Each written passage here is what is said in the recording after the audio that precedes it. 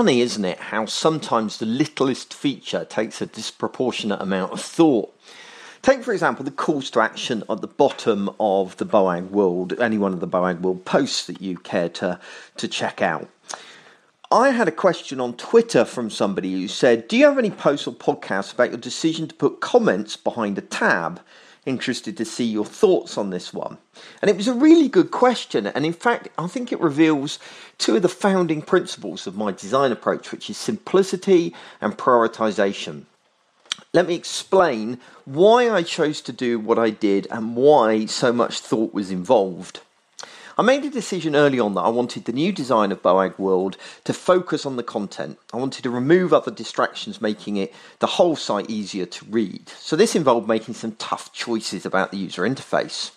Some elements had to go entirely, others were faded back when the user stopped interacting with them, and others have been hidden. The toughest, I think, of all of these decisions I had to make was prioritising my next actions for those that had finished reading a post. Did I want to keep them on the website? Did I want them to share the post with their friends? Did I want them to engage with me in some way?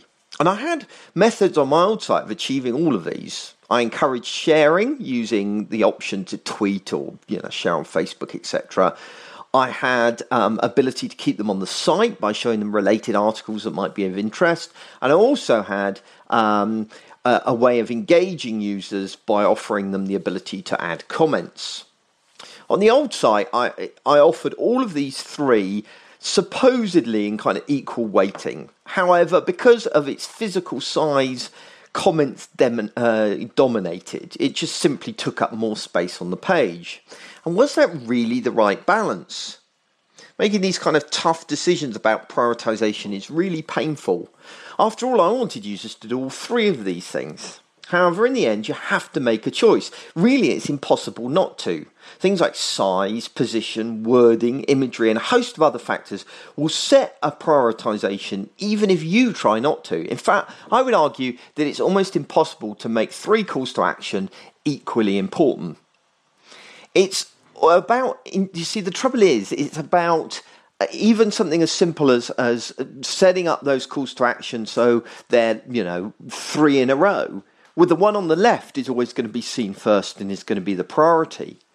If you try and lay them out vertically, the top one is always going to be the priority. And so it goes on. It's very difficult not to subconsciously see a prioritization. There's also a danger, of course, of choice paralysis, where the user just decides not to decide if there are multiple options that aren't prioritized in any way. And of course, if they decide not to decide, then they leave, and that's the worst decision of all.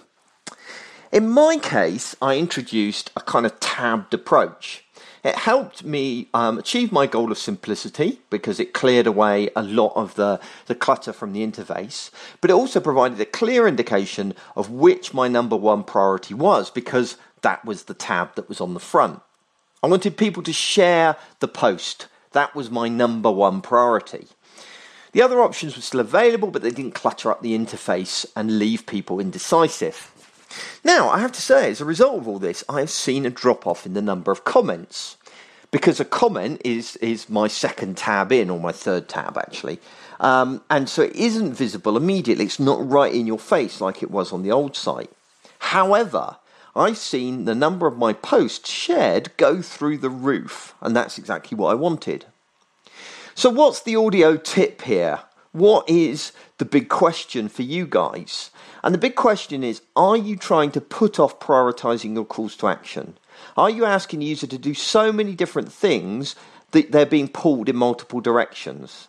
But most importantly of all, are you making a conscious decision about your priorities, or are you allowing the user interface to make those decisions for you? Take a look at your site and ask yourself, are the calls to action prioritized in the way you want them to be, or are other influences coming into play that are affecting that prioritization without you even realizing it?